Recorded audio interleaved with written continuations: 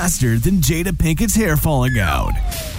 Ew. It's time for the Nick B Minute. The fastest entertainment news and more you'll hear all day. Right to the point, with no filler. I mean, except this intro, which is actually longer than the show almost. Now, the one and only Nick B.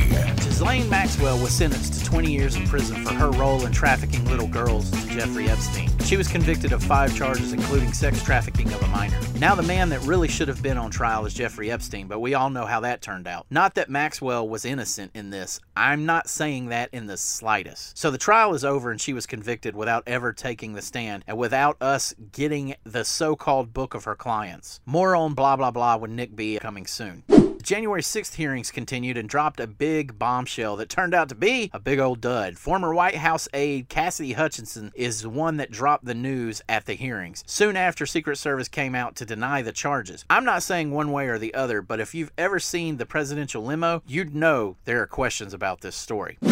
And just like that, we're done in under 170 words. Follow us online. We are at Nick B Talks on all socials. And don't forget to check out the website, www.nickbminute.com.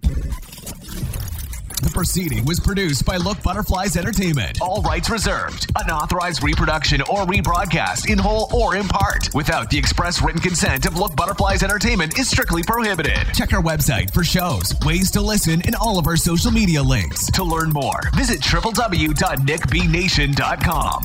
Thanks for listening, and we'll see you next time. Look, butterflies.